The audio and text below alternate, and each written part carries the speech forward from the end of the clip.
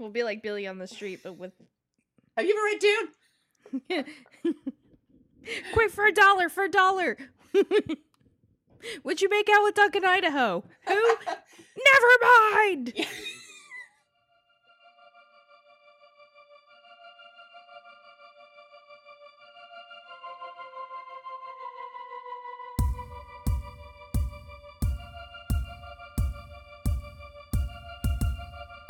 Hello and welcome to Let's Get Weirding. I'm Megan Sunday. And I'm Bo North. On this show, we are discussing Frank Herbert's Dune series chapter by chapter. And this week, we're diving into the deep dark waters of chapter 12. Perhaps I should have said the deep dark sands. Are those... Yeah, or deep dark caves. Yeah. But chapter 12, that's... it's like a quarter of the way through the book. Woo! Yeah. I feel like this chapter is a quarter of the book. It's a very long chapter, both in page and just in time that your mind is... There's a lot of business stuff. It's very dry for the most part. Yeah. Yeah, no. It is, though. I mean, I found myself like having to reread paragraphs sometimes. Like, wait, what did I just read? Not because like, oh, it's so out there, but it's just very like, here's what's happening, here's this meeting. I mean, there's nothing more exciting than a strategy meeting for like, and it's not even like, oh, we're going to war, because those like Council of War meeting scenes in books and movies and stuff can be exciting, and this has almost none of that. No, this is just, it's a lot of men talking about business and spice and money. But there's a special surprise this chapter, guys. There's a couple of special surprises. But we'll get to that. Yeah. So first, of course, as always, this chapter begins with a quote by the Princess Irulan. Yes, and I'm going to read that for you now. This is from the Manual of Muad'Dib. So if you get a Muad'Dib in the mail and you need to know how to operate it, this is all you need. It comes with the manual. Don't lose it. Right, because you only get the one. It's not online. No. Impossible to find.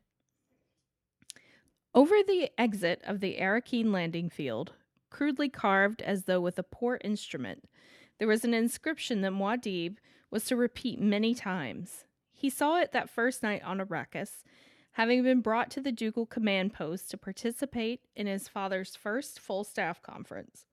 The words of the inscription were a plea to those leaving Arrakis, but they fell with dark import on the eyes of a boy who had just escaped a close brush with death. They said, "Oh, you who know what we've suffered here, do not forget us in your prayers." And so that's a little bleak. That is incredibly bleak. Yeah. There's some graffiti. Yeah. Where are these guys from the guys who just arrived in the last chapter need to add some graffiti that'll just be like, woo, these sand showers. Right. Where are the ladies? Right. There's I imagine there's not a lot. This is a terrible thing to say, but I was gonna say I don't imagine there's a lot of glory holes in the Arrakeen desert. Can't also open your still suit long enough. That's also interesting, though, because I think that it ties into what we've discussed in the past with sort of the themes of colonialism, because the Fremen seem to be doing just fine. Yeah. Like, they're doing fine on Arrakis. I don't think that they're worried about, the prayers of people who are leaving. No. I think they prefer the people to be leaving. Yeah, please leave, and we won't talk about you again. But everyone else is just like, oh my gosh, this desert planet. It's the worst. And then again, I think it's only the worst if you're, working out in the spice fields. I don't know what to call it. Right. There's a phrase, but yeah. If you're David Lynch and you're working out, if you're spice harvesting, working in the harvester, right. We hear a lot about that. This is a very big. Like we said, it's a very big talky chapter. Yeah. This is the meeting Paul has arrived for. The Duke is very, very, very mad about the attempt on Paul's life. Yeah, so that's kind of where we start is just Leto and Paul like having a little tete-a-tete about the attempt on his life and Thufir, and Paul is like, kind of sticking to his guns and defending how it like, and his dad is like, why are you defending him? You are the one that was almost killed. And, kind of just, we've kind of heard this already. Yeah. I feel like, so. I like there's a projector in the room. Yeah, there's a projector, and we have to hear like the model and make of the projector and what it's projecting. Someone wheeled in the AV cart for the meeting. Right. And we're looking at like a projection, a holograph of a spice harvester, or what they call a harvester factory, which is like a tank that's like a spider. It has 8 legs and just really, really huge. And nothing in Dune looks like anything when you try to imagine it. If you're me. I do like that a lot of the sort of mechanical things that are very used in this world are modeled after like animals and insects and things like that. I think that's kind of neat. Like, this is it's like a giant spider, and this is like this looks like birds or flying insects, and it's kind of cool. It gives it like a that'll be our giant spider cameo. Yeah. There you go. I hope you're happy. Giant spider as. And this is for the people that listen that may or may not play games. I believe in Destiny, in the video game Destiny, they have these big tanks that are look like spiders, and I think that this is kind of pulled as inspiration. I'll share a screenshot from the game so you can see. Yeah. So I think this is I play those, romance games on my phone. But those are very entertaining too. But there's not a lot of giant spiders or harvesting. I get very caught up in the drama when you talk about it. But Paul does point out that this isn't necessarily anything that can be blamed on Thufir, because it came from outside of the house. Like, he went through the whole house. He checked everything. I mean, I guess he didn't check the bed. But, there was a person bricked into their basement. Right. And they did not check it as thoroughly as they could have, but that was a really good plan. Mm-hmm. And he says, that's what you've been training me for, to avoid these sorts of things, and it worked, and I'm okay. Yeah. So ease up, Dad. And Leto's kind of like, okay, whew, all right, breathe. Yeah. There's a lot of walking. There's some walking. And then Thufir comes in, looking old and leathery. Yeah. He looks very upset, but he's just poor old man. They do make a point to say he looks old and leathery. Like, you guys are so mean. He's trying to tender his resignation, but Leto doesn't want to hear it. And it's just like, oh my God. And he says, the only mistake that he made was overestimating the Harkonnens, because their simple minds came up with a simple trick, and they didn't count on simple tricks. Right. Maybe I'm not saying this is that simple, but maybe feuds wouldn't happen so much if you weren't constantly like, wow, they're dumb. Right. You guys are stupid and ugly, and we hate you. It is very schoolyard. And so he's just like, all right, everyone sit down. Like, we have so much to do. Right. And they bring in everybody else. So Gurney comes in with a whole ton of people, none of whom get names. There are no names. These are just various specialists, young people. And there's coffee. Again, we have coffee, which I'm happy about. Yeah, I'm always happy when there's coffee around. And so then Thufir has a report on the Fremen. The Fremens have sent some gifts, but they're waiting to see if they can trust them. But he does point out that he really thinks that they need to ally with the Fremen. Like, the Fremen are the allies that they need. And he says they've sent them still suits, maps of the desert. Yep. Jewelry for Jessica. For Lady Jessica, yeah. Because, that's what ladies like. Yeah, women be shopping. Spice, liquor, candy, medicinals. Probably all spice. That should just be, like, a coal in there. Yeah. And everything seems to be fine, because they're going through everything. They're checking all the Halloween candy, and there are no needles or razor blades. Yeah. And so someone's just like, wait, so do you like these people? And Thufir says, well, Duncan Idaho likes them. And that's good enough for me. Yeah. And now they have also found out Paul yet again is like, well, how many Fremen are there? Which, okay, kid, we will find out. He's very eager to know. And they think that that at least the one complex that Duncan Idaho visited had at least 10,000 people. And he thinks that there's a lot more of communities just like that. So can you correct me on the pronunciation? Because I always said Sietch, but it's apparently Sietch. I think it's Sietch. Yeah, that's how the narrator of the audiobook pronounces it. So I thought that was, I think in the miniseries they always say Sietch. Oh, yeah. Yeah, which, you know. I was just in a cave recently, like on a tour. I wasn't just like hanging out in one. I don't know if I believe you. I was in a cave, as is my wont, and I always think about Dune when I'm in caves because I'm just like, this is why wouldn't you? You know? Yeah. Well, it's so cool down there. Well, every time I go into a cave, I always do the Lady Jessica thing, and I go, moisture. And this is true. I actually do this. I'm from, like, my parents live in Tennessee. There's a lot of, like, mountains and caves and stuff. We go, you know, you do the tours and whatever, but, like, every time I go in one, I always go, moisture. I did not do that, but I did see a very large spider, which I was upset about. Oh, yeah. Well, I mean, I see those in my tub every day. I live in Oregon, so. We had one on our front step, and I was just like, how dare you be on my front step? Like, I'm trying to get into my home, and you were just there. You're like, did I adopt a puppy? What are you? Poor spider was just like, But I'm here for all your mosquitoes. Yeah, that's what I try to remember. Yeah. You know, I do have to take my step and go, I don't know, go eat something that I like less than you. Yeah. But I know they're helpful. I've seen all the memes, guys. I just don't like them.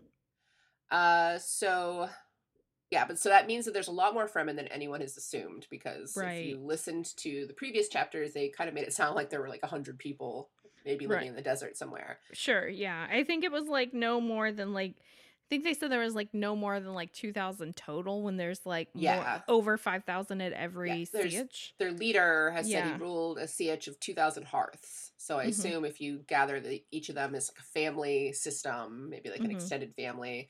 I forget how they're set up. Like we'll learn more about that later. Then and if there's more like that out there, it's just like, ooh, hey, we need to get on these guys' good side, because I mean, that's so a many lot of them.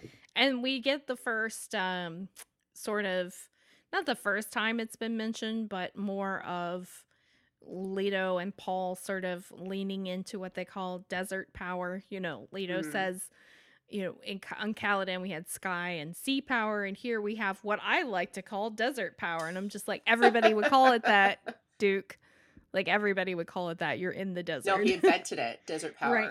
I mean, I guess it's part of being a Duke. You get to invent things that everyone already says. So when he posts it on their Facebook group, he says TM. Yeah. I would like to see the private Facebook chat between all these characters. Oh my god. And then they all seem to owe their allegiance to someone or something that they are calling Liet. Which takes so long for anyone to, it's like, it's a dude. Like, I'm just gonna, there it is. It's a guy. Well, they're like, I don't know, he must be some kind of deity. Because of the everyone reverence. Talks about him, and they talk about him with such reverence that maybe he's a god. I could be misinterpreting this. Like, no, it's a guy. Yeah, it's just a dude. He's in the movie. Max von Sydow. Right. Which, I mean, I guess treat him as a deity if you want to. I mean, it's Max von Sydow. If you don't know who that is, I don't know. Google Max von Sydow. You do know who he is. Once you Google it, you're going to be like, watch Strange Brew. If you don't know who he is. Watch Ghostbusters 2, because he's the voice of Vigo the Carpathian. Yes. So Sorry, I'm drinking my non-spice coffee. Then they talk about the smugglers, and Leto's plan is to have tell the smugglers that we don't care what they do if they pay me a tithe. Right. And that everything else, like, he thinks, Thufir assumes that what they have been paying to, like, hide their operations and to hire, like, extra muscle was more than what they would be giving to Leto as a tithe, so they will probably gladly do this. Yeah. And then, Gurney's just like, yeah, what if the Emperor finds out? Because the Emperor loves his money. Yeah. And part of this whole operation is supposed to be, bringing the Emperor more money because of his CHOAM profits. Yeah. He wants those Solaris. And, which, I get that you want to have, like, a phrase, but for some reason that one annoys me. Solaris? Yeah, it's just something so... some of these words, especially the ones that don't derive from other languages, that he just... took in for his own usage. I mean, and maybe this does. I mean, I might be totally wrong, but I think it's just, like, he just thought it sounded good, maybe. It is just so, hey, this is a sci-fi novel. Right. I don't know. There's something about that particular phrasing. It's the only Italian-sounding word in the whole thing, or Latin, rather, I suppose. They don't have Italians in space. That's true. Italians never make it to space. It makes me sad. It makes me sad too. My people need to be in space. Yeah. But then Leto's just like, oh, well, we will bank all the tithes because it's legal to get tithes.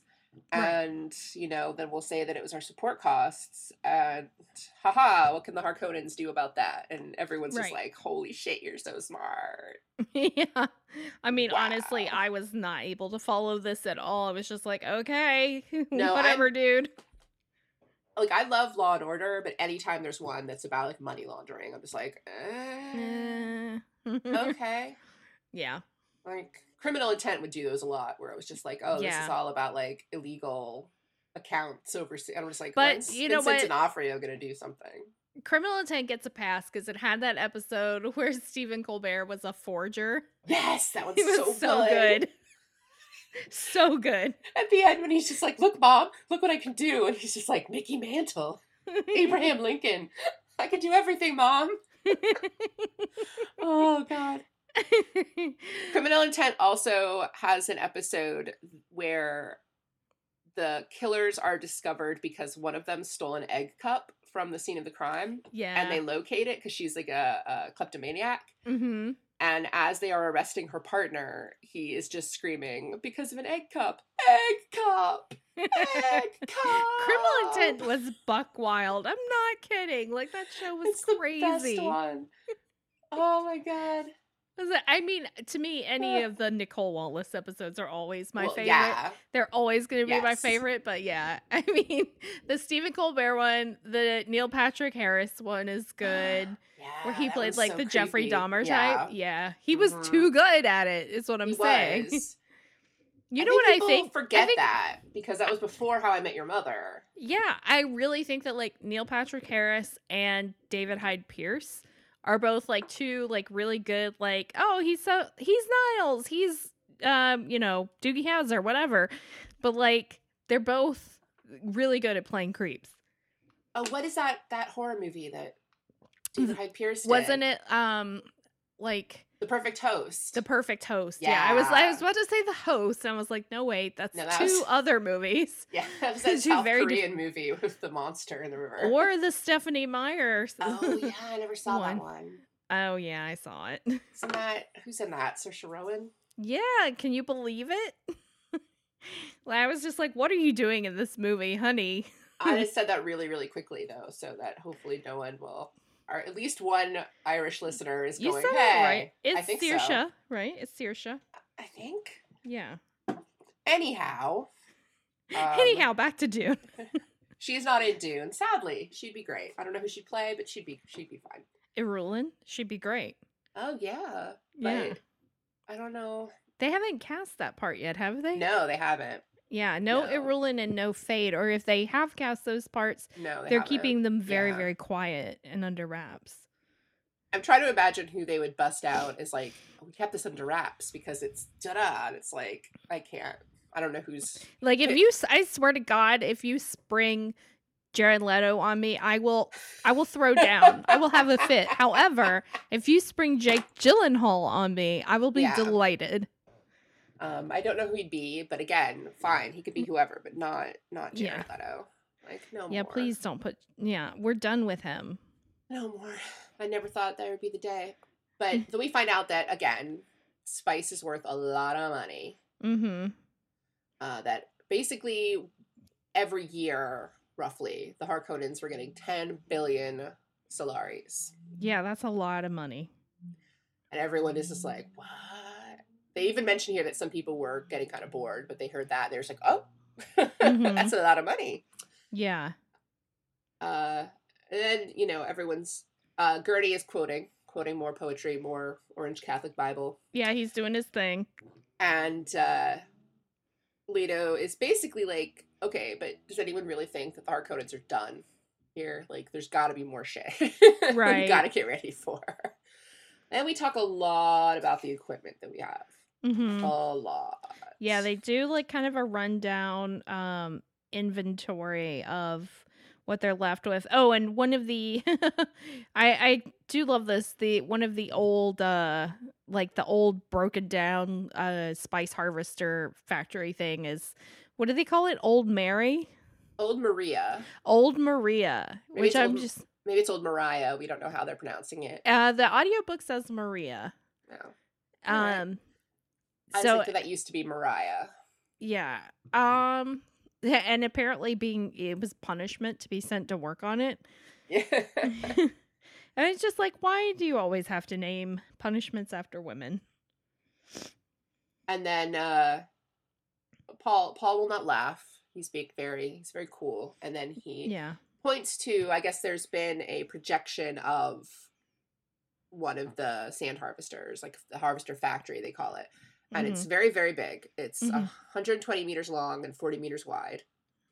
And he says, well, are there sandworms that could swallow that hole? And Thufir's just like, yeah.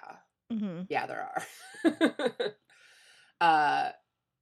And Leto is kind of like, oh, did you have to?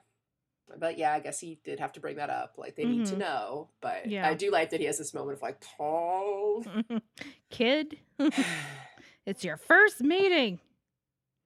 Then there's no shields. We do learn here that there are no shields on Arrakis. The Fremen don't use them. They can't shield the harvesters. Yeah, because the vibrations of the shield will bring the worms. Yeah, it drives the worms bonkers. Because, apparently. Well, we'll learn more about that later. Yeah.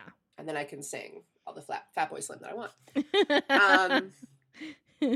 And so they don't think that the Fremen have shields. Duncan Idaho didn't see any shields. Mm-hmm. Then there's more projecting. It's a meeting. They're at a meeting, guys. Mm-hmm. Like, everyone's been to a meeting, y'all. Like, it's a meeting. There's a projector, little PowerPoint. Yeah, coffee. Presentation, coffee. It's very much a meeting. But then we get some excitement. I think this is the first... Is this the first reference we get with Thufir about the Sappho juice? I don't... Well, Thufir, yes. I think that Did they mention with Piter. Yeah. I think it was mentioned with him. Okay.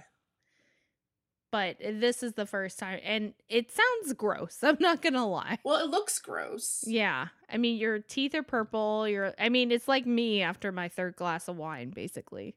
It's, the master from Buffy. Uh-huh. Yeah. You've got fruit punch mouth. Exactly.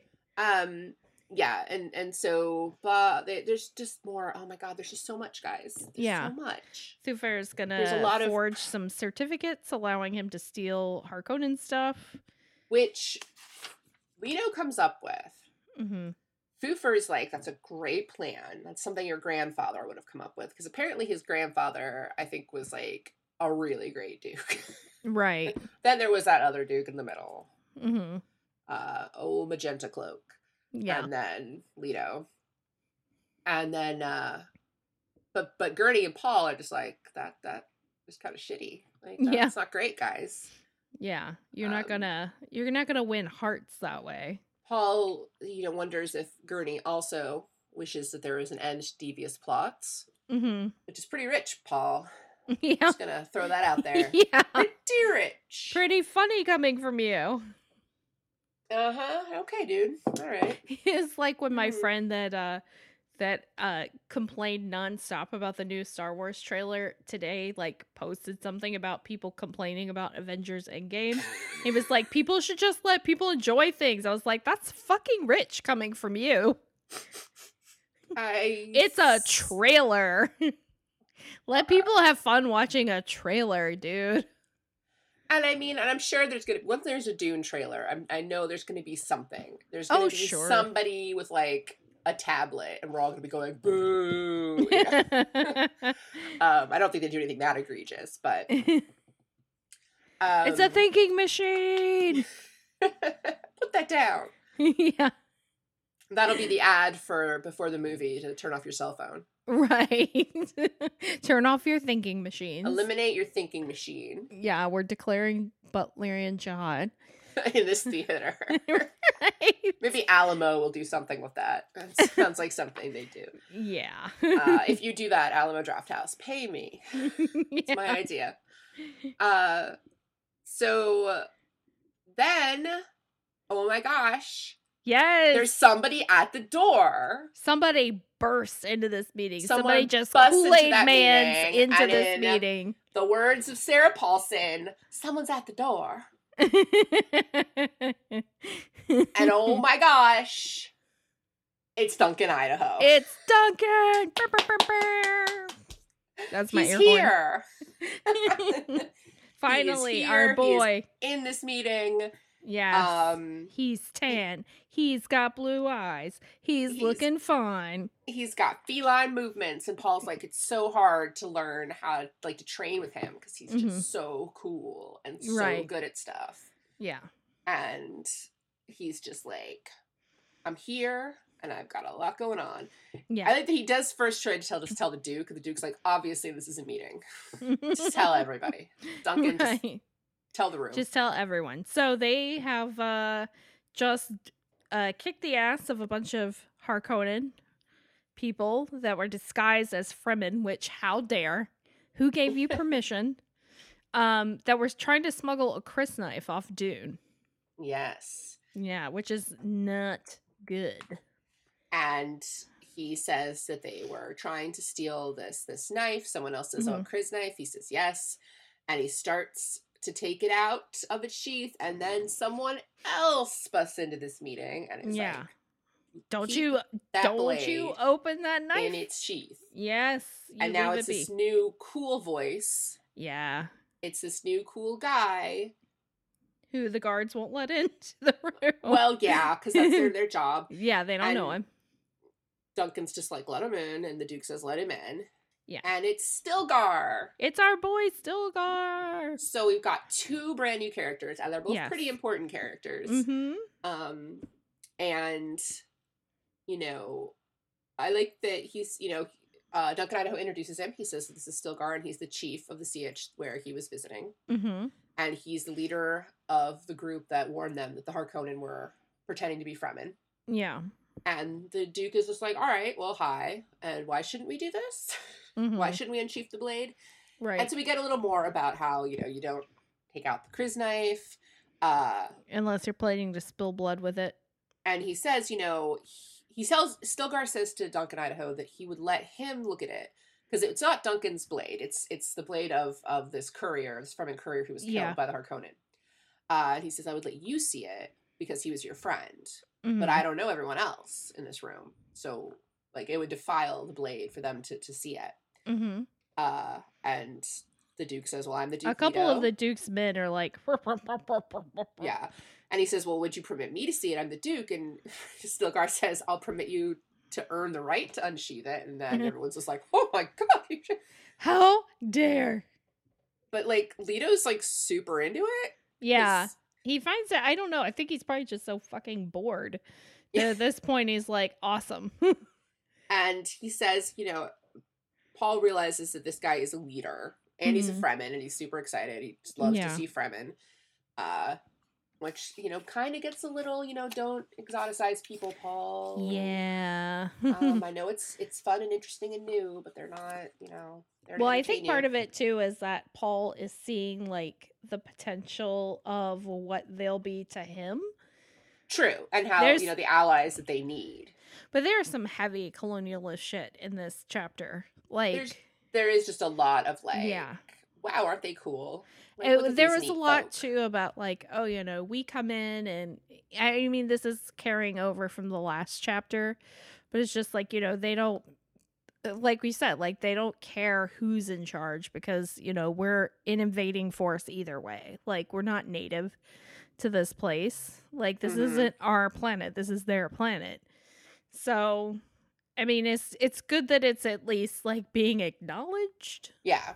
Yeah. And the acknowledgement that, we need these people to be our allies because there's so many of them and they know what they're doing. Right. And Stilgar says, it is said that the Duke Leto Atreides rules with the consent of the governed. Yeah. And he says, and this is how it is with us. If you've seen a crysknife, there's responsibility. Mm-hmm. And anyone who's seen a crysknife is ours, and they may never leave Arrakis without our consent. And then everyone's even more pissed off. Yeah. And Gurney's like, well, no, the Duke decides that. And Leto is the one who's just like, all right, now everyone chill out. Yeah. And he says that, I like, this is, I think, a really good example of Leto's governance, because I think he kind of waxes and wanes at times. Yeah. But he says, That's fair. I figured as much. Oops, sorry. Thanks, Siri. Siri, thank you. He says, sir, I honor and respect the personal dignity of any man who respects my dignity. I'm indeed indebted to you, and I always pay my debts. If it is your custom that this knife remain sheathed here, then it is so ordered by me. Yeah. And is there any other way that we may honor the man who died in our service? You have but to name it. And then Stilgar spits on the table. And everyone kind of freaks out. And Idaho has to be like, It's cool. He just gave you a huge compliment. Yeah, he says, we thank you, Stilgar, for the gift of your body's moisture. Yeah. Ew. And then he spits on the table. Yeah. Who's going to clean that up? Yeah, no one ever really cleans that up. Like, everyone just kind of ignores it. The Shag could just need to shout out Mapes, like, and they're like, God damn it. Like, guys, did you have to do this? I mean, I get it, but also. Yeah. And so, basically at this point, Stilgar's just, hey, Duncan, do you want to come back and hang out with us? Yeah, he's like, we want to keep Duncan. Can we keep Duncan? Can we? Duncan. And Duncan's like, yeah, can they? So, I have to come back sometimes and help out the Duke, though. But then can I go back and hang out with the Fremen? So, like, I think Leto knows, like, this is a big moment, and if he refuses, and he's less likely to gain Fremen support. But if he goes along with it, who knows? Yeah. And then we get another, because he says, well, that's fine. Stilgar says it's fine if you'd have to come back sometimes and help out here, because you could be a Fremen and a soldier for the Duke. Yeah. And you can keep the crysknife as a mark of our allegiance. Yeah. Your allegiance to us. And he says there's precedent for this because Liet serves two masters. Yeah. And this is where everyone's like, wait. Thufir's like, sounds like some kind of religion. And I'm just like, oh, Jesus. Thufir, how did you get to be, like, so important? You are dense, son. And so he says, that Duncan Idaho is now, like, sort of the bond between them, because he's just that guy. Yeah. Duncan just wants to hang out. Sure. In the desert. He wants to fight Harkonnens, even if it's with the Fremen, or especially, I guess. And then apparently the person the Fremen who died's name was Turok, which is not a name like anything else the rest of the Fremen have. No. I feel like at this point maybe he just didn't, I don't know, he was just like, I don't know, Turok. It sounds good. That sounds good. Yeah. And then Stilgar's leaving. And I do like that Leto's like, well, do you want to stay a while? And he's like, is there a reason? Yeah. I got stuff to do. Yeah. You guys have fun with your meeting. And We go into some detail about like the what he's wearing and how like he's veiled and stuff like that, which I always enjoy those kind of details. I'm kind of picturing the, you know, what he looks like, and to me, in my head, and this is just until like the last, you know, until recent years when he started looking his age, but Oded Fehr in the Mummy movies, that's good stuff. Yeah, that's what a great character. What a biscuit. Just a fluffy biscuit. Brendan Fraser was looking his best. The Mummy is a great Actually, movie I would say candy. Like, you know, George of the Jungle is Pete Fraser. Well, yeah, but the Mummy's a different brand. He's so charming. He's so good. Yeah, I'm a fan. I'm a big fan. Yeah, no, of Brendan Fraser. Amazing. Yeah. But that I just want to watch The Mummy. I do too. We should watch The Mummy. Ardith Bay for somebody. So, but then I really like this because Stilgar says, well, is there a reason to stay? And Leto says, well, we would honor you. And he goes, honor requires that I be elsewhere. Right. Like, damn. I have stuff Stilgar's to do. Cool. He's cool.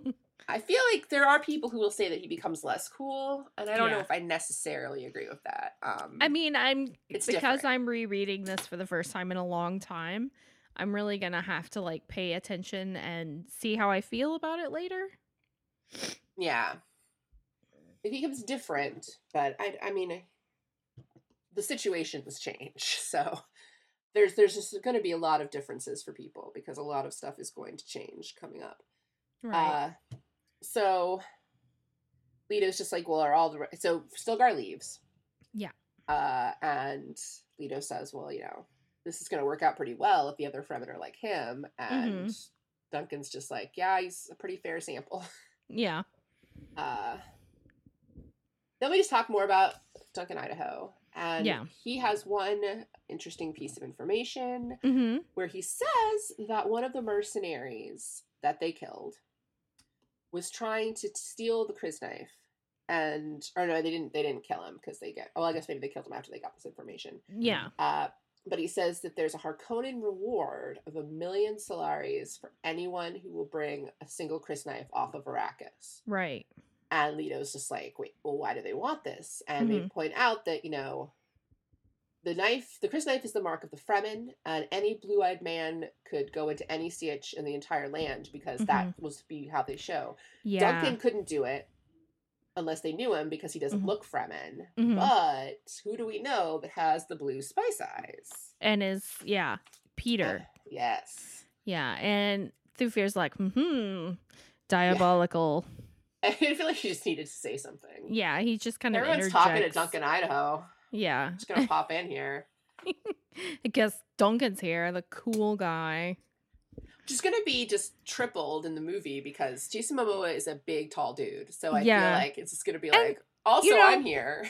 I have my issues with Jason Momoa, like both as a person and I'm probably being kind of hard on him about some of the stuff he said in the past and like the whole Amber Heard thing, like, which still irritates me. Like, I find him more irritating than anything, but like, he's definitely charismatic. He's charming. Like, and I feel like it makes sense really for him to play Duncan when you look at it, when you like reading this chapter, like, okay, yeah, it makes sense because he is someone that like your eye is always drawn to. He's someone that could be like, you know, very deadly if he had to be, and just very charismatic when he had to be. You know, he is a diplomat and a fighter. So yeah, it'll be interesting to see on the big screen.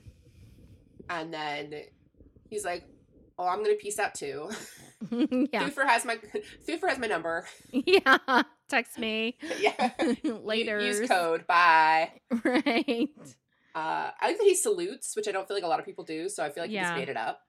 Like he's just doing it. He's just doing like finger guns. Like he's just the cool guy that gets away with that. He's doing that like Lando, like just two finger, like. Right. So then there's just like more briefing. Yeah, and then the meeting just everyone's just dissolves. like, oh, Duncan left. Yeah, I feel like I thought it was interesting because the end of the meeting, like everyone just gets kind of like, it sort of just peters off and everyone kind of goes their own way, and Paul is like, do meetings usually end like this?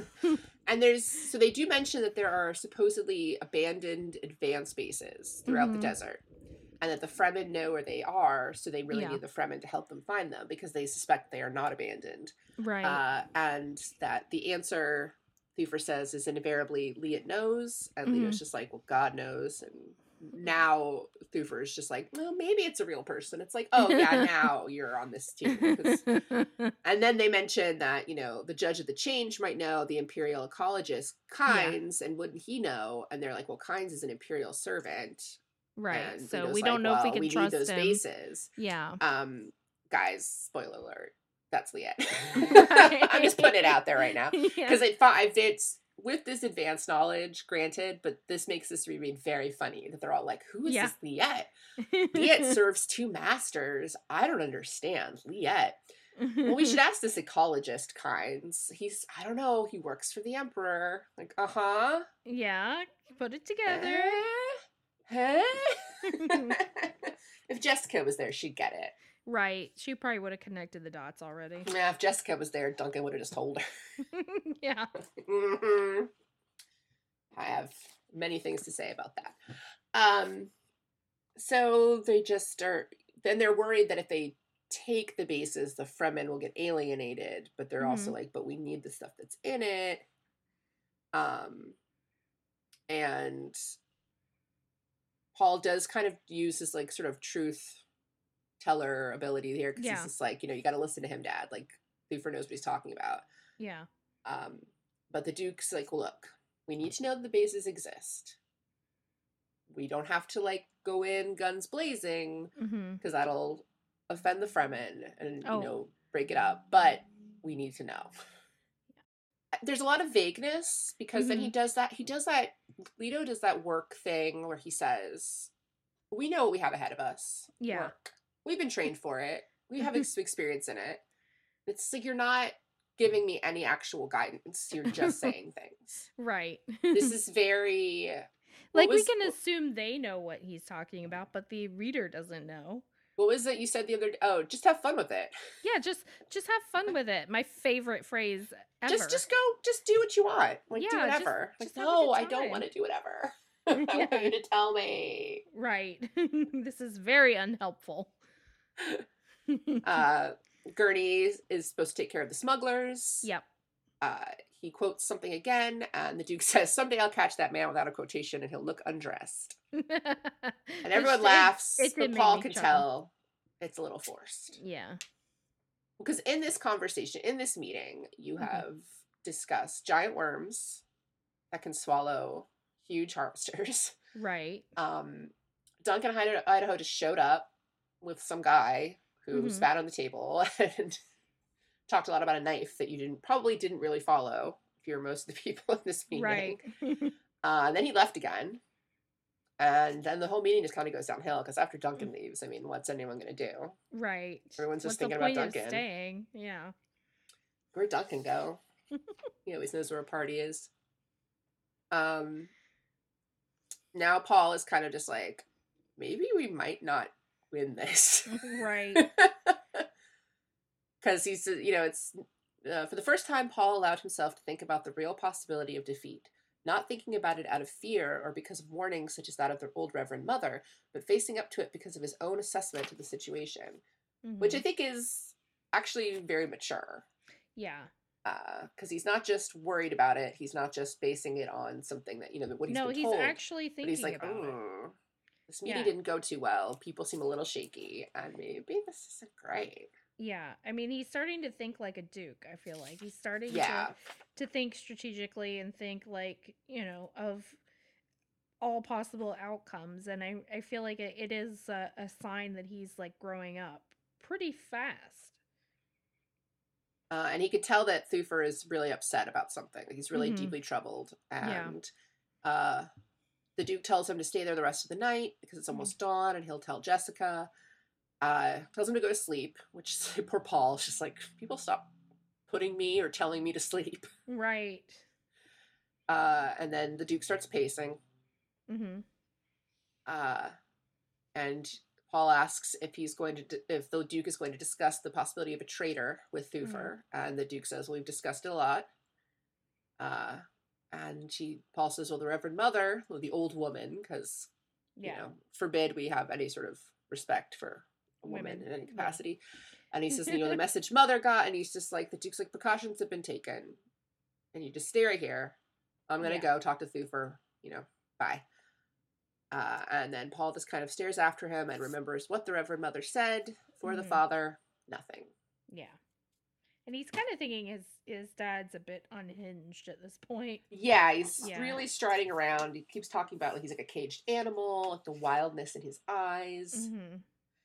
And yeah, it's going to be interesting to see that kind of thing play out. Again, because I don't know. I feel like I've never really seen Timothée Chalamet in anything, so I'm not sure how he'll play against Oscar Isaac, but yeah, I think that it'll be good. Yeah. Yeah, he's a pretty good actor. I'm gonna give him that. Like, he's a pretty I haven't seen Beautiful Boy, which I hear he's really amazing in, because it looks like the saddest movie in the world. But I did watch Call Me by Your Name, and it was lovely. He was wonderful. You know, nothing but praise on that movie, on that score. Yeah. But yeah, so that is chapter 12, which has been our longest chapter thus far. Yeah. It everyone wasn't just loves the to go longest. To a meeting. It was just it's just we have to have this meeting. Like, a lot I of hate nameless this extras. in real life. Yeah. I like that there's projectors. There's also like 3D stuff, which you know, this is why I never liked The Office, because it was too much like real life, and it's like, I see this every day. Yeah. I don't want to deal with this. Like, this is not entertainment to me. Yeah, but Liette is Dr. Kynes. Right. We're just get that out there. I feel like it doesn't last as long as you would think, but I feel like it does stretch out a little too long. Where you're just finally like, yeah, no, it's the same person. Yeah, we get it. Like, he's also a Fremen. No one knows that. Right. It's secret. It's a secret. So that was there's chapter no 12. Casting news. There's still there is facial hair news. Jason Momoa cut off his beard. Yeah, much to the lament of many a 40-year-old married woman. Apparently it was the first time he'd done that since like 2011 or something. He made a video about it. Ostensibly, I mean, I don't want to say ostensibly, because it was part of it was to promote something about recycling or something. I think it was about using aluminum instead of plastic, because you can recycle aluminum. But so he talked about environmental stuff while he was cutting off the beard. But that also answered the question as to whether or not Duncan Idaho was going to have a beard, which she is apparently not. Yeah, which I'm fine with. You know what? I like the look. Yeah, no, I think it works better. Yeah. Because I don't think that his previous sort of Jason Momoa look would have worked. Yeah. And I think that was actually a lot of what was kind of making me go, really? Because I was just sort of picturing the Jason Momoa thing that we've had for a few years. You were just picturing Aquaman, yeah. Or like Ronan from Stargate Atlantis. Yeah. But I think that although I do enjoy that I have seen a few people who are now saying that I've seen some people claim that now he's unattractive. What? I mean, like, okay, he might not be my number one celebrity guy, but he's still attractive. Yeah. He's still hot. And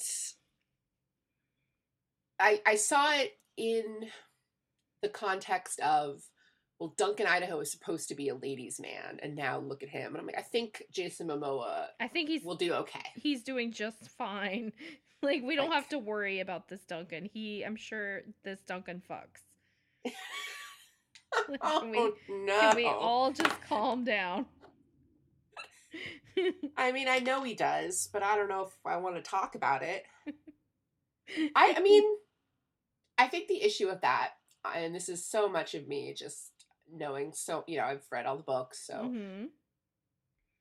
I feel like Dune Duncan fucks, but it's really like mournful. Oh yeah. Because let's just say emo. He's his feelings are directed elsewhere. Yeah. So I feel that when he does fuck, there's just a lot of, but I don't love you. Yeah, it's because I can't ever have the one I love. It's very sad boy sex. I'll just get angry about stuff. And then I'll... Megan, how much Duncan Jessica fanfiction have you written? It's just all in my mind. It's just... I mean, I'm not saying I haven't, but I'm just wondering. And it doesn't go, it's not requited. Right. Like, she loves the Duke. Yeah. And I think that that's not ever anything that's debatable. Mm-hmm. But Duncan's in love with her, and she knows it. Mm-hmm. And everyone's just kind of awkwardly acting like they don't know it. And I think it only really gets called out later. That's just spoiler city, but... Yeah. If you don't want to know spoilers, just skip forward. Like when he's first, I think when he first marries Alia, Jessica's just like, really? Really? Yeah. Okay. My kid? You're gonna marry my kid? Great, dude. Nice. Nice. Real nice. Yeah. Great. Yeah. This isn't weird at all. I'm leaving. I'm leaving the planet. Okay, it's a bit like It. Stick with me. It's a bit like Bill Denborough marrying Audra. Yeah. Even because she reminds him, even on a subconscious level, of Beverly. Mm-hmm. Yeah. I do like how long that kind of takes him in the book, like, though. Oh, yeah. Like, wait a minute. That's why I, read, okay. Oh, boy. Oh, Bill. Oh, James McAvoy. Our connection, it fits. It works, guys. We can talk about it because it's James McAvoy is playing Bill in the new It movie. Yes. And he, of course, played Leto, too, and the Children of Doom miniseries. So it's all in a family. It's fine. But, yeah, so I think we can believe that Jason Momoa, Duncan Idaho, is a ladies' man. Yeah. I think we're all right with that. Yeah, he's gonna be fine. I do think it'll be interesting to see him as a swordsman in the way that Duncan is described, because I think that he is a bit more, he was in that brute Conan force. movie. Yeah. So a little bit more just sort of broadsword as opposed. But we'll see. I mean, I have faith that he can train to do that. I'm sure, and I'm sure he'd love it. I have seen some footage of, I guess, the guy who is either a stunt double for someone in the movie or the stunt coordinator, maybe. But I can't confirm that he's showing stuff that he's working on for Dune. Yeah. But it is very. I'm trying to think of a way to describe it. I don't want to say kung fu because it's totally probably inaccurate and wrong. But a martial arts kind of thing. Yeah, very much. But again, I can't confirm that that's what it was for. I just know that I think he's doing something with Dune. And on the social media front, Jason Momoa did post pictures of himself hanging out with Javier Bardem. So it was kind of like the prequel to the scene we just saw. Right. Just Stilgar and Duncan hanging. Right. Hanging out in the It was pretty cute with Penelope Cruz, I'm guessing. Yes. Yeah. Who is not in Dune that we know of. No. But is she with Javier Bardem? Yeah, they're married. Yeah, okay, yeah. That's what I thought. They're just very, very private. They have children and I don't think their names are known. Well, I don't really blame Penelope Cruz. Well, that's fine. She dated Tom Cruise for so long that it's she had no privacy. Yeah, no. Yeah. Oh man, Vanilla Sky. I haven't thought about that in a minute. And Josh Brolin got in trouble Yeah. for posting too much on his Instagram about Dune, even though he was just showing, I think, like their camp in, I believe it's Jordan, like where they were staying. It wasn't like the set or anything. It was just like, oh, this is like the cool, like, you know, the yurts we're staying in or the pods or whatever. Yeah. And I guess he got someone called him up and went, come on. Yeah, he got a little slap on the wrist for that. But I mean, he has been super excited, and yeah, I mean, even though he only filmed for like 3 days. Yeah, that was, but I mean, I guess I don't really have a good concept of how movies are made. So, I mean, he was there for 3 days, but God knows what they had him doing in those 3 days. Right. You know, I don't know like how long it takes to film all the stuff that Gurney would have to do. Right. And I also don't know, I mean, who knows if that's like the last time he's gonna be, I don't know. Like, who knows? He had to go do, I'm sure, like Endgame stuff. Yeah. He had to go. I know. They could have just sent an inflatable purple guy in his place, but he probably wanted to go himself. Sure. And I did see an interview, like a clip of an interview with Rebecca Ferguson. It's Rebecca Ferguson, right? Yeah. Okay. I always get her. I always want to say Rebecca Hall. Yeah, that's a different. Who is sadly Rebecca. Not in Dune. Right. I would be so happy if Rebecca. I love Rebecca Hall. Yeah, she's really Rebecca nice. Ferguson, really who is also actor. great. So, but she was talking about the Gom Jabbar, just sort of randomly in a part of a different interview. So, yeah. But I just saw that clip on Reddit. That's cool. And she seemed pretty. She was pretty hyped to talk about the Gom Jabbar. So hey. It's like, you're not playing the Reverend Mother, but you're allowed to still be like into it. It's cool that she's so into it, though. Yeah, and we have not heard, you know, how hyped Oscar Isaac is yet, but he apparently, it's looking like Beard. Yeah, it's looking like we have a beardy Duke. He had the beard at the Star Wars experience or whatever it's called. Yeah, this celebration. Yeah, so I imagine unless he's gonna immediately run and shave, although I feel like he might want to do beard because non-bearded might be a little too Poe Dameron. Yeah, and make him look younger. Like he looks younger without it. Yeah, so I can kind of see if they're gonna keep him like the salt and pepper and. I'm just saying he's the most beautiful man alive. That hair. I love him so much. He's on a really great Law and Order: Criminal Intent. Yes, I have seen it. About like voodoo. Right. Yep. Sort of. Is it? Who knows? It was at Santeria, or was it? Oh, it might be. Yeah. I don't remember precisely. Yeah. It's been a while. It's been a minute since I watched it. I'm not sure how accurate it is to either faith system because it's an episode of Law and Order. So it's bound to be horribly misrepresented. Yeah, just a touch. But one of the moms from the Fosters is the villain. So. Oh, fun.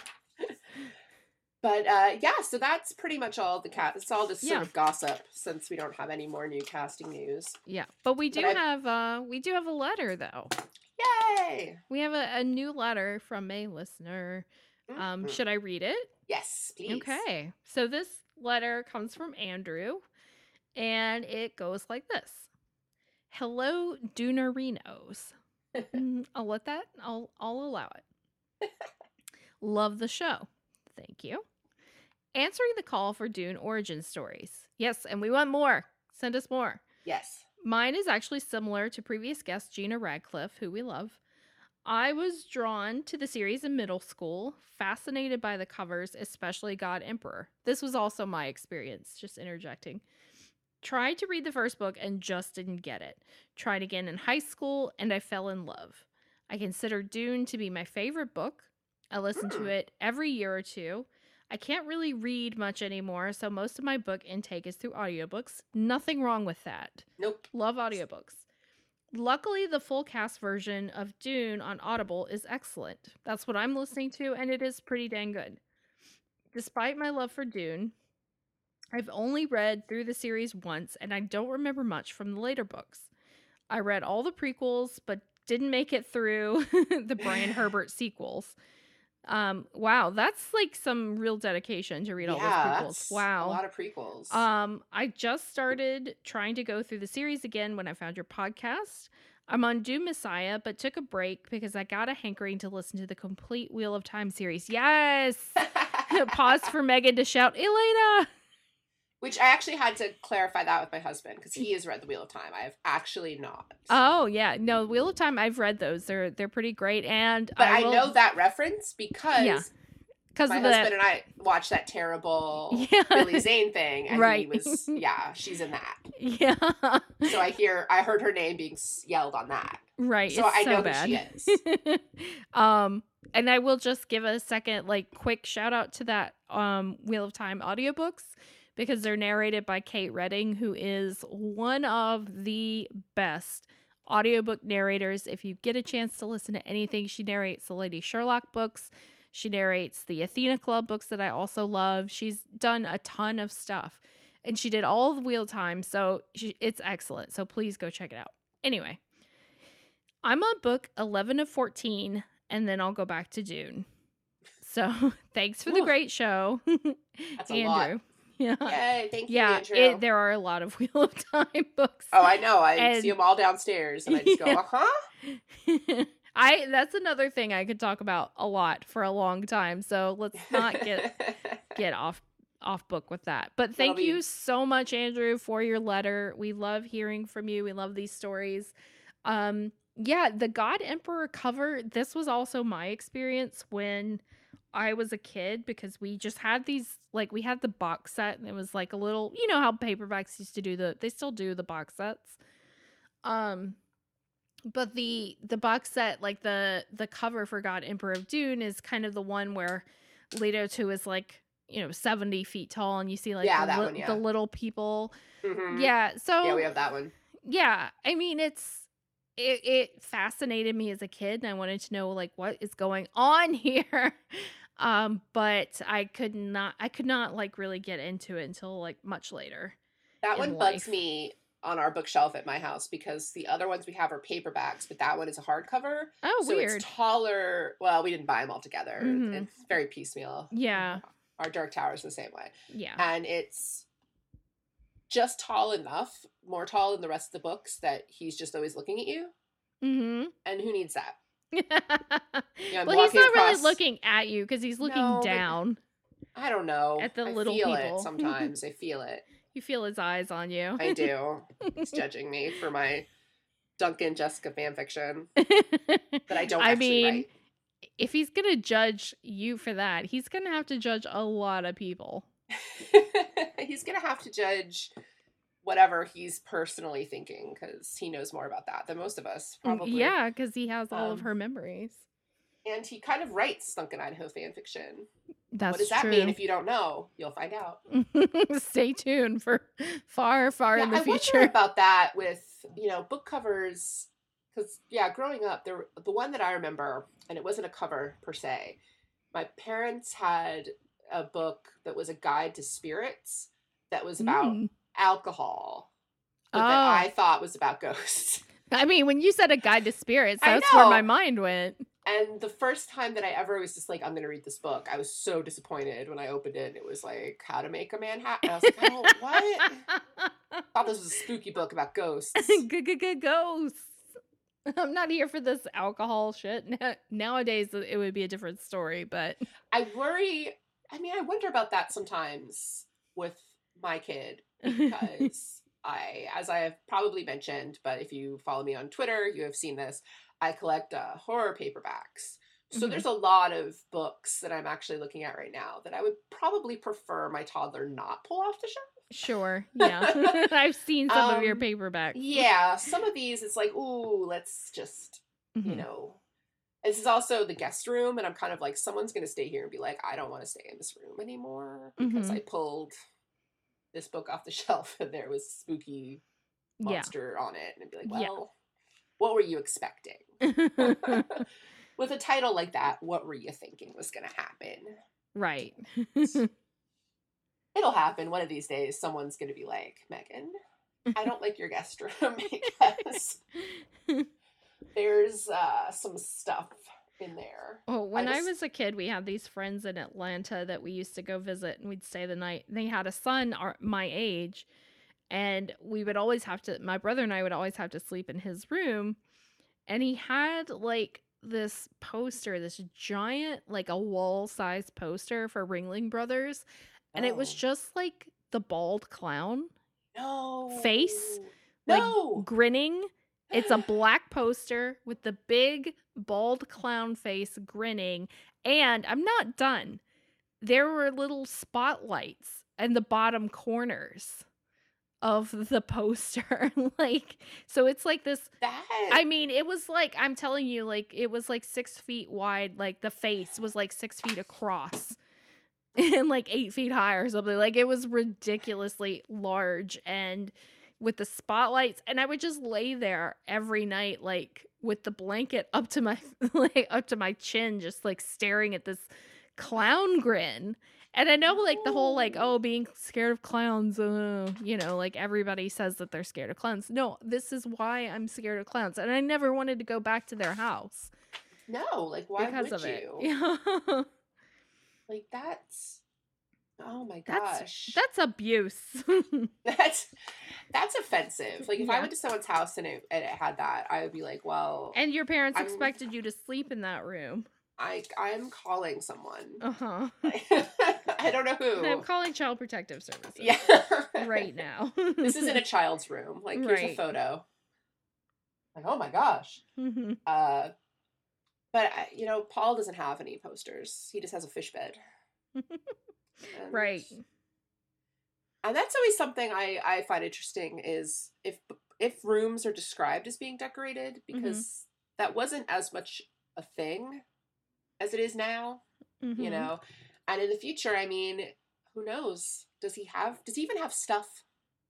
Yeah. I know he has like a rack of clothes at least, but he has like some trinkets, doesn't he? Doesn't he have I guess, maybe. Yeah, don't they talk about it though? Like he has his Orange Catholic Bible. Yeah. Well, there's that. Yeah. Cool. Yeah, you got that from UA. I'm sure he's probably got like some weapons and stuff. Well, yeah, but that doesn't count as stuff. Yeah, unless he's like really into that knife. I don't know, an Xbox. Yeah. He doesn't have time to play Xbox. I know. But I waver between just feeling bad for this kid because he's a kid and just being like, oh, Paul. Oh, Paul, you're a piece of work. Yeah. Because like I said last week, you know, I read ahead, you know, I was flipping through Dune Messiah, and there's just parts there where you're just like, Paul, for crying out loud. Yeah, our patience for Paul, it will be a lot more limited yeah, as he gets older. Yeah. But that's, you know, I'll have a lot more to say about that then. But yeah, that's chapter 12. We should probably wrap it up. Now that everyone has heard me talk about, you know, take a phone call. No, so we would love to hear from you and your experiences reading Dune. As always, you can reach out to us on Twitter at WeirdingPod or write to us at weirdingpodcast@gmail.com. We would love to read your letter. We'd also love some iTunes reviews or, you know, reviews anywhere, really. We would happily read those, provided that they are, you know, not too explicit. I don't want to read a bad review. I'll read a bad review that's like, oh, these SJWs. And please follow our Instagram. Yes. Which is it Weirding Pod? I believe it's Weirding Pod or Weirding Podcast. Where I like to share memes. Yeah, we do. We like to make memes. We like to share memes. It's a good time. Yes, Weirding Pod on Instagram. I've got a great picture on there right now of Arulin from the miniseries in her butterfly dress, which is ridiculous. Yeah, it's pretty amazing. What happens when authors don't describe clothing. Yeah. So this is another thing I'd like to see. If you have Dune cosplay, please. I want to see it. Like, I love cosplay. When I was, you know, had time to sew and make costumes. I used to go to Dragon Con every year and make my own costumes. And yeah, I would love to see some Dune cosplay. So if you have Dune cosplay, reach out to us on Twitter, Instagram, wherever you can find us, our Facebook page, our email. We'd love to see it. We'll throw it up on our Duncan Facebook Jessica page. Fanfiction. Hell yes. I mean, just send it my way. Yeah, and I will happily name my favorite Duncan Jessica fanfiction. Yeah. I mean, when I've read it. Oh, I was like waiting. I was like, what is it? Oh, you'll have to wait and see. My favorite is still that Duncan Hicks crossover that I found. It's, it's just he's got to find love somewhere. I mean, it's true, but you can't have Hicks fanfiction and not have xenomorphs in it. I don't know that there weren't. I mean, who knows? Maybe that was like the cliffhanger. Okay. I also just don't think that either of those characters necessarily has time. Right. There's a lot of other stuff going on. Right. But, that's the glory of fan fiction, is that you're always like trapped somewhere in a cave or in a spaceship. Fan fiction's amazing. There's so much I read a lot of Buffy and Dean from Supernatural crossover fan fiction. Oh. Yeah, that's always pretty good time. I read this one once that was the most elaborate crossover I've ever seen, because it was like Buffy, Highlander, Supernatural, in the early days, pre-Castiel, yes, Kindred the Embraced, okay, Poltergeist the Legacy. What? Do you know what that is? No. Poltergeist the Legacy was another Canadian glory show that I loved. Featuring like men in thick sweaters. Sure. And it was just named that because I think they were supposed to make you think of the Poltergeist movies, but it really wasn't connected at all. It was about a like supernatural society, and they went out and the guy that now plays Sheriff Keller on Riverdale was on it. Okay. Martin Cummings. He was in one of the Friday the 13th. Jason Takes Manhattan. He's in that. I just said that for Gina. It was for you, Gina. And Patrick. And for you, Patrick. Yeah. And so, but it had all of these characters, and it was the most just like bringing it all together. Yeah. Because I think it was like trying to plug in, like the vampires from Buffy were vampires from Kindred. Okay. So like in the clans. And then like when they all be in the Nosferatu clans because of how hideous they all were. No, I think Angel was like a Tremere because he could do magic. Which weren't even on Kindred the Embrace, but I guess he was like bringing in like, Vampire the Masquerade. Sure. We were very cool people. Just anyone listening to this, Bo and I are the coolest. But yeah, I just remember seeing like finding this fanfic when I was a kid. Not kid, I say. I mean, I was not a kid when Supernatural's out, but like, young and being like, well, here it is. All right, let's bring it all together. Right. Everybody's here. I mean, I was writing Anne Rice fanfiction when I was like 14, so what do I know? And then she sued you or something. I know. Thank God the internet wasn't around because she would have sued me. Yeah, no, she's very litigious. She is. So she does not approve of fanfiction. I have always just threatened friends of mine that if they get any sort of fantasy published, that I will just write fanfiction of it. Be like, what? Sue me. Like, oops, what did I do? Did I write a fanfic? Good to know. About your characters. Good to know. If you write a fantasy, though, I can't write fanfic about a romance. I do have a fantasy novel. I have not published it, but I do have one. Gonna make some notes. Yeah, it has everything. It has fairies. It has demons. It has angels. It has like druids. It's got all of that shit. Is anyone having sex? Lots of it. There it is. Yeah. I mean, come on, guys. What else are they going to do with their time? Yeah, of course. I mean, my main character is bisexual, so she has sex with a lady vampire and a male fairy. Well, all right. Yeah. I mean, no one is having sex in Dune, so... Yeah. I mean, they are, obviously, but we're not hearing about it, so... Mm-hmm. It is dry in all the ways that count. I don't particularly want to read it, because later on, as we've, noted in the past, we will have to read it, and it's not... It's not great. Yeah, it's not super well written. But, it is very, like we said, Duncan is obviously fucking. Right. I'm glad we established that. It's very important. This is a very academic, intellectual podcast. Show, you guys. Like, my old boss just, messaged me and said that he was gonna, start listening to Dune. And I don't know if it's because he's listening to this podcast or just because he's seen me, post about it. But hi, Tim. You're not my boss anymore, so hey, that's good. Yeah. You haven't been my boss for years and years. But... Right. Hello. Yeah, I'm just glad that neither of my parents are podcast listeners. I'll just say that. No, it has come up, and I'm just like, no, you don't want to listen to that. Yeah, I mean, my dad doesn't really want to listen to anything I have to say anyway, so it all works out. Just no. Yeah.